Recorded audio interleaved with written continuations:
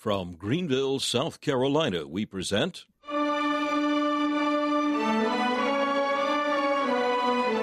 Let the Bible Speak.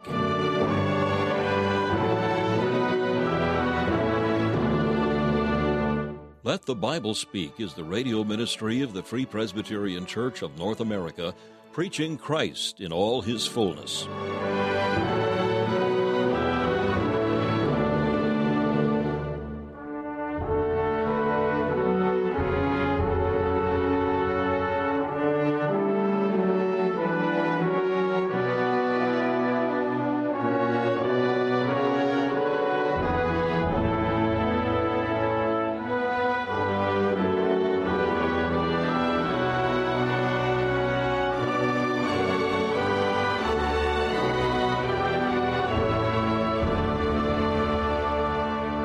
We welcome you to this broadcast of Let the Bible Speak, featuring messages preached by Dr. Alan Cairns, founder of Let the Bible Speak Radio Ministries.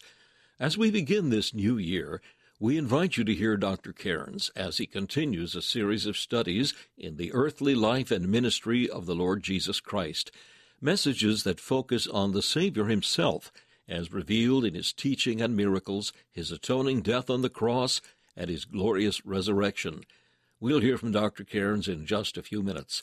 First of all, we invite you to enjoy this devotional thought from the pen of C.H. Spurgeon, as found in his collection called Morning and Evening. Our text for today comes from 2 Corinthians chapter 12 and verse 9. My grace is sufficient for thee. If none of God's saints were poor and tried, we should not know half so well the consolations of divine grace. When we find the wanderer who has not where to lay his head, who yet can say, Still will I trust in the Lord. When we see the pauper starving on bread and water, who still glories in Jesus. When we see the bereaved widow overwhelmed in affliction, and yet having faith in Christ, oh, what honor it reflects on the gospel. God's grace is illustrated and magnified in the poverty and trials of believers. Saints bear up under every discouragement, believing that all things work together for their good, and that out of apparent evils a real blessing shall ultimately spring, that their God will either work a deliverance for them speedily, or most assuredly support them in the trouble, as long as he is pleased to keep them in it. This patience of the saints proves the power of divine grace. There is a lighthouse out at sea. It is a calm night. I cannot tell whether the edifice is firm. The tempest must rage about it, and then I shall know whether it will stand. So with the Spirit's work. If it were not on many occasions surrounded with tempestuous waters, we should not know that it was true and strong. If the winds did not blow upon it, we should not know how firm and secure it was. The masterworks of God are those men who stand in the midst of difficulties, steadfast, unmovable, calm amid the bewildering cry, confident of victory. He who would glorify his God must set his account upon meeting with many trials. No man can be illustrious before the Lord unless his conflicts be many. If then yours be a much-tried path, rejoice in it, because you will the better show forth the all-sufficient grace of God. As for his failing you, never dream of it. Hate the thought. The God who has been sufficient until now should be trusted to the end.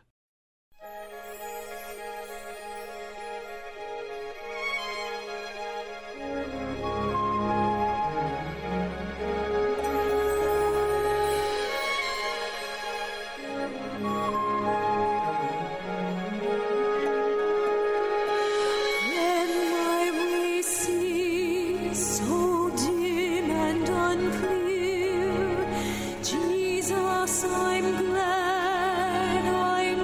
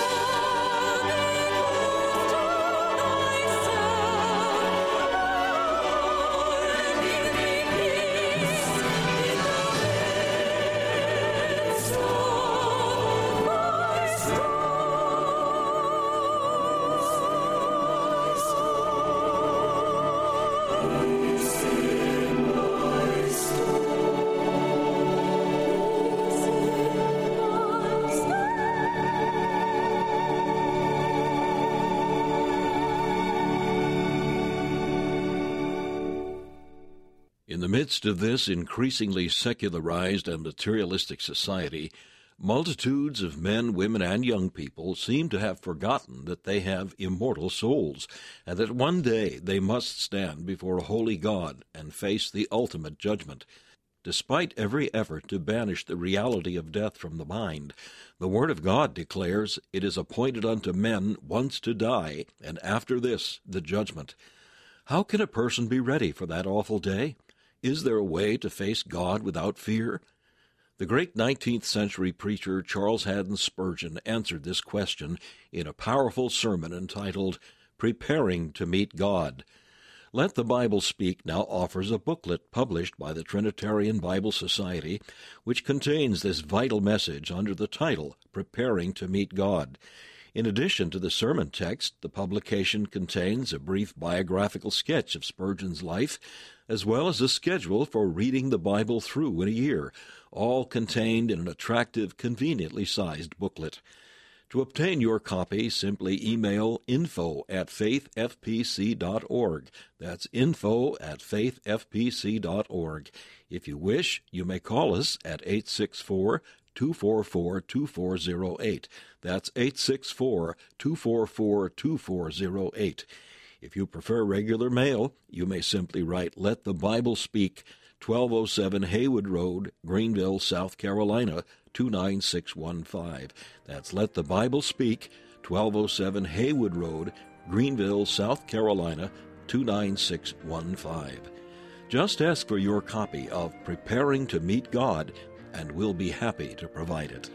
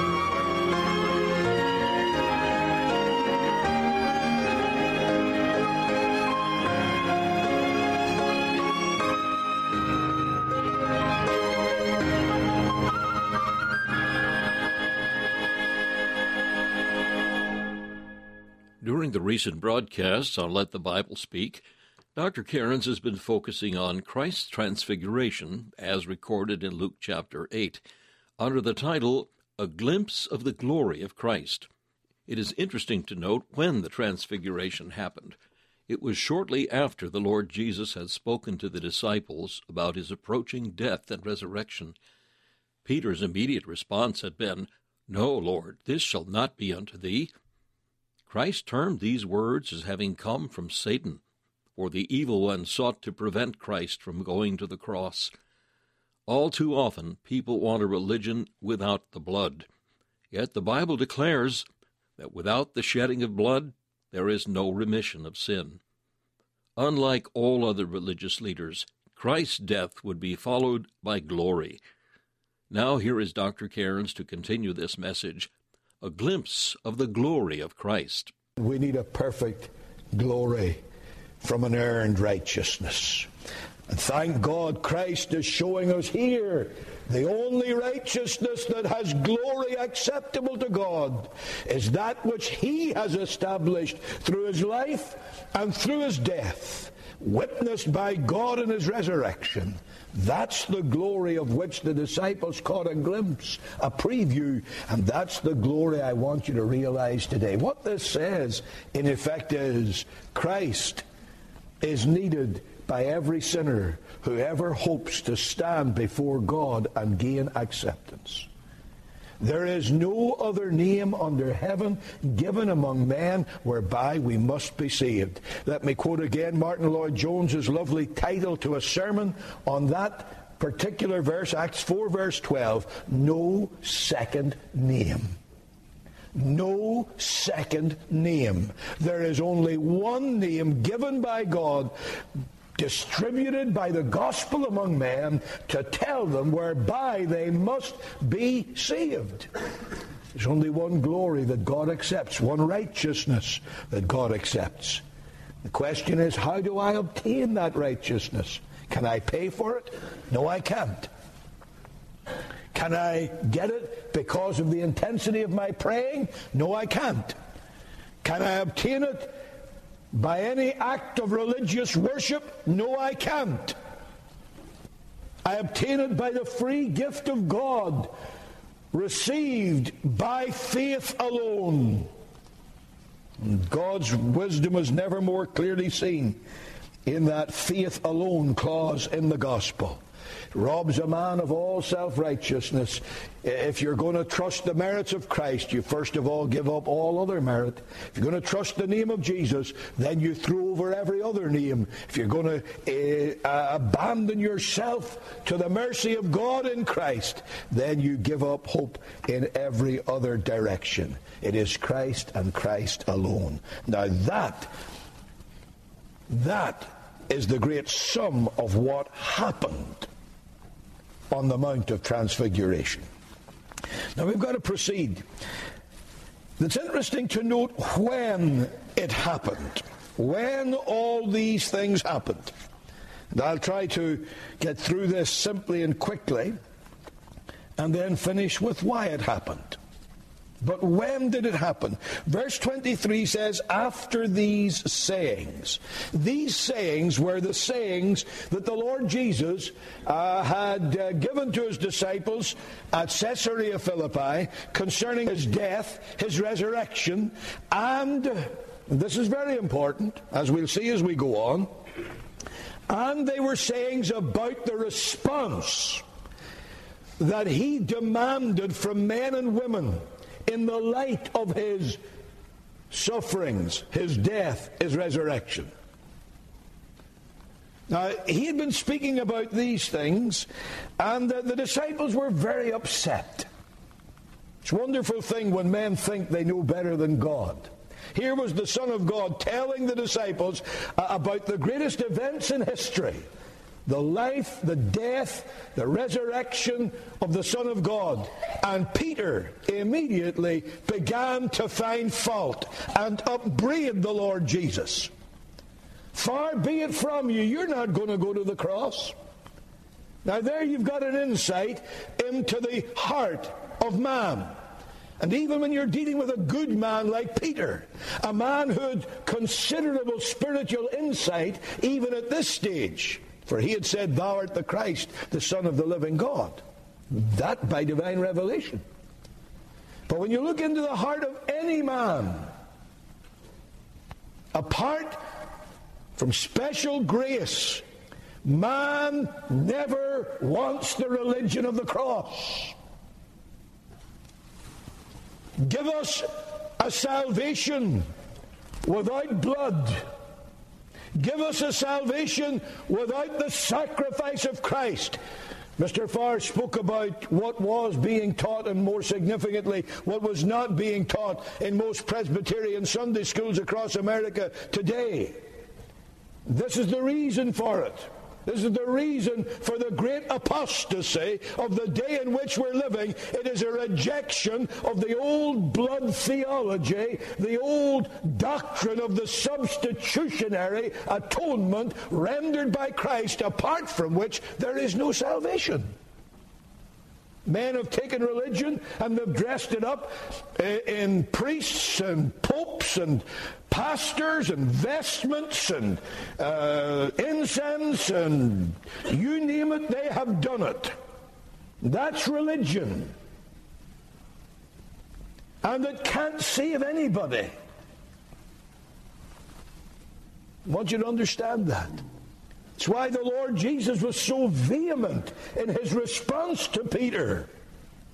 When Peter said, "No cross," immediately Christ put his finger on the source of that, and he said, "Get thee behind me." Peter? No. "Get thee behind me, Satan." Now that's blunt enough, is it not? Coming from the lips of the meek and mild, Jesus Christ, coming from the lips of the Son of God, who is truth incarnate without the shadow of error, he says, this is the doctrine of Satan.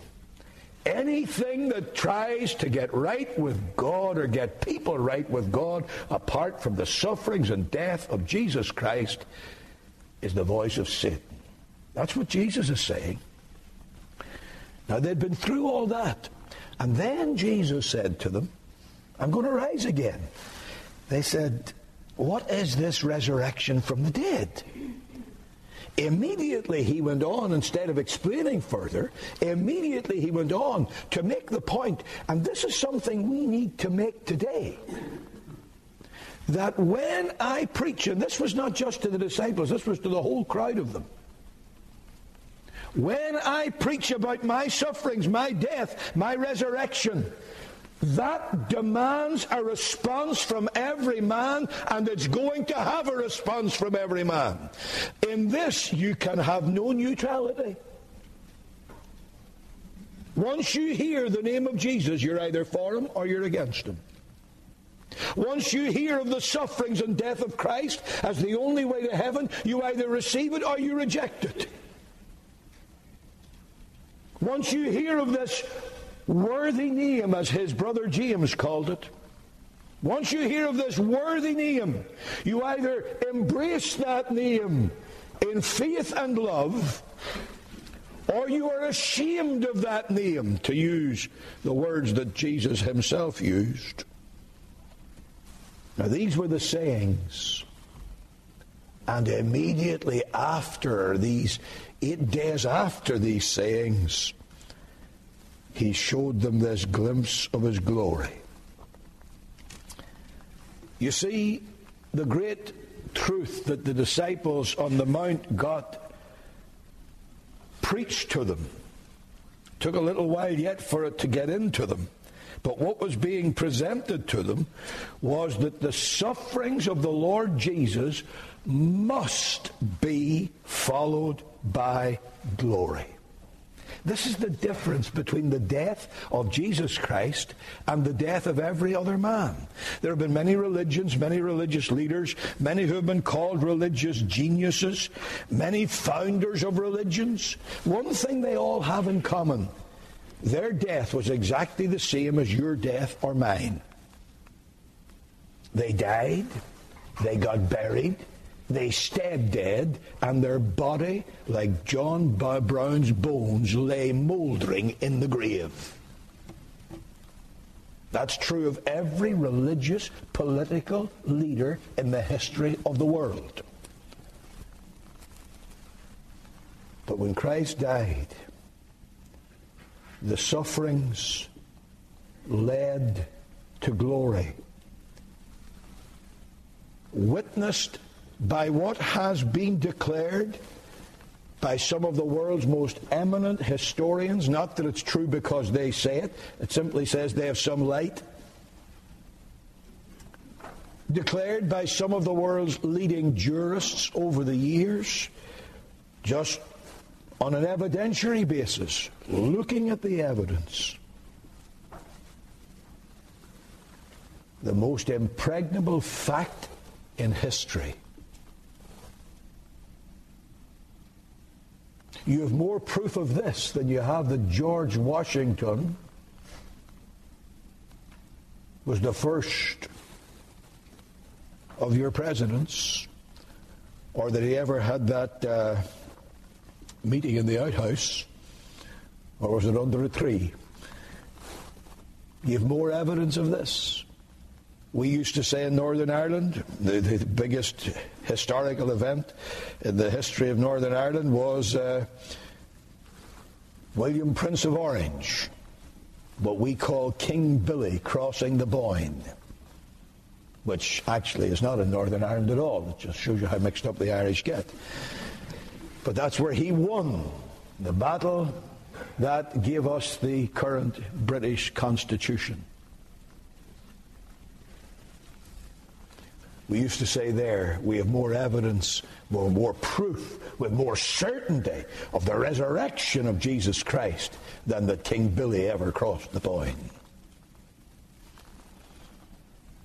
Here's the difference between the death of Christ and the death of everyone else. His death was followed by glory. And this is what he was showing to his disciples in advance, giving them a preview of the glory. He had with him Moses and Elias, representatives of that mighty army of Old Testament witnesses. Peter later said in his first epistle, chapter 1, verse 11, concerning these Old Testament prophets, that the Spirit of Christ was in them, and testified beforehand the sufferings of Christ and the glory that should follow. That's very good translation. But as Peter wrote it, doesn't make great English, but it's a beautiful phrase. Testified beforehand the sufferings of Christ and the after these glory. My, what a glory that is. Here's Jesus on the Mount of Transfiguration saying, look at the cross, but realize this cross leads to glory. Led Christ to glory, and thank God it leads everyone who trusts in Christ to glory. But then verse 27, you'll notice that this came immediately after the remarkable statement, I tell you of a truth, there be some standing here which shall not taste of death till they see the kingdom of God. Now that has caused a lot of debate. It's usually taken as a promise to the disciples that the Lord Jesus was saying, look at this vast crowd. Well, there are some of my disciples here, and they are not going to die until they see the kingdom of God. And as it's otherwise put, come in its glory, or come in its power. There's a big debate there. Does it mean that he's speaking of Peter, James, and John going up to the Mount of Transfiguration? Does it mean that his disciples would live to see the resurrection? Does it mean that they live to see the coming of the Spirit in the day of Pentecost? Or, as many seem to think, that they live to see the fall of Jerusalem, when Judaism would be swept aside and the gospel would finally be established in the world. Some indeed say it means the end of the age. I don't know how they make that out, because there was nobody standing there who lived to see the end of the age. And after that, anyway, I don't think they were going to die. Personally, I think that if, and notice the if this is a promise to the disciples at all, I think, despite what most of the scholars say, that it does refer to the Mount of Transfiguration. I don't want to go into that in a whole lot of detail. The objection that's usually raised is it's not much of a prophecy to say that there are people here who are going to be alive 6 days from now. That's the sort of stupidity, as supposed to be a learned criticism, but that's the sort of stupidity I get really fed up reading when I'm reading these wonderful, erudite linguistic specialists. If they would only come down out of the clouds for a minute, they would realize that the length of time has absolutely nothing to do with it. The substance of the prophecy is they're going to see the kingdom in its glory. Doesn't matter if it's 6 days or 600 days. That's the part. And certainly, if this is a promise to the disciples, it seems more than coincidental that in all the Gospels it's immediately followed by the Transfiguration.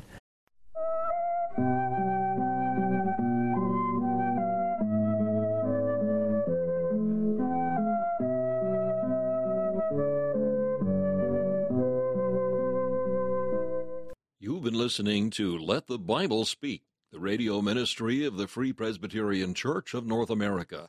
We hope you've enjoyed and benefited from today's program. We're here as your servants for Christ's sake. If we can be of any further help to you in the things of the Lord, we invite you to contact us. Our mailing address is Let the Bible Speak, 1207 Haywood Road, Greenville, South Carolina, 29615. That's Let the Bible Speak, 1207 Haywood Road, Greenville, South Carolina, 29615. If you wish, you may call us at 1-864-244-2408.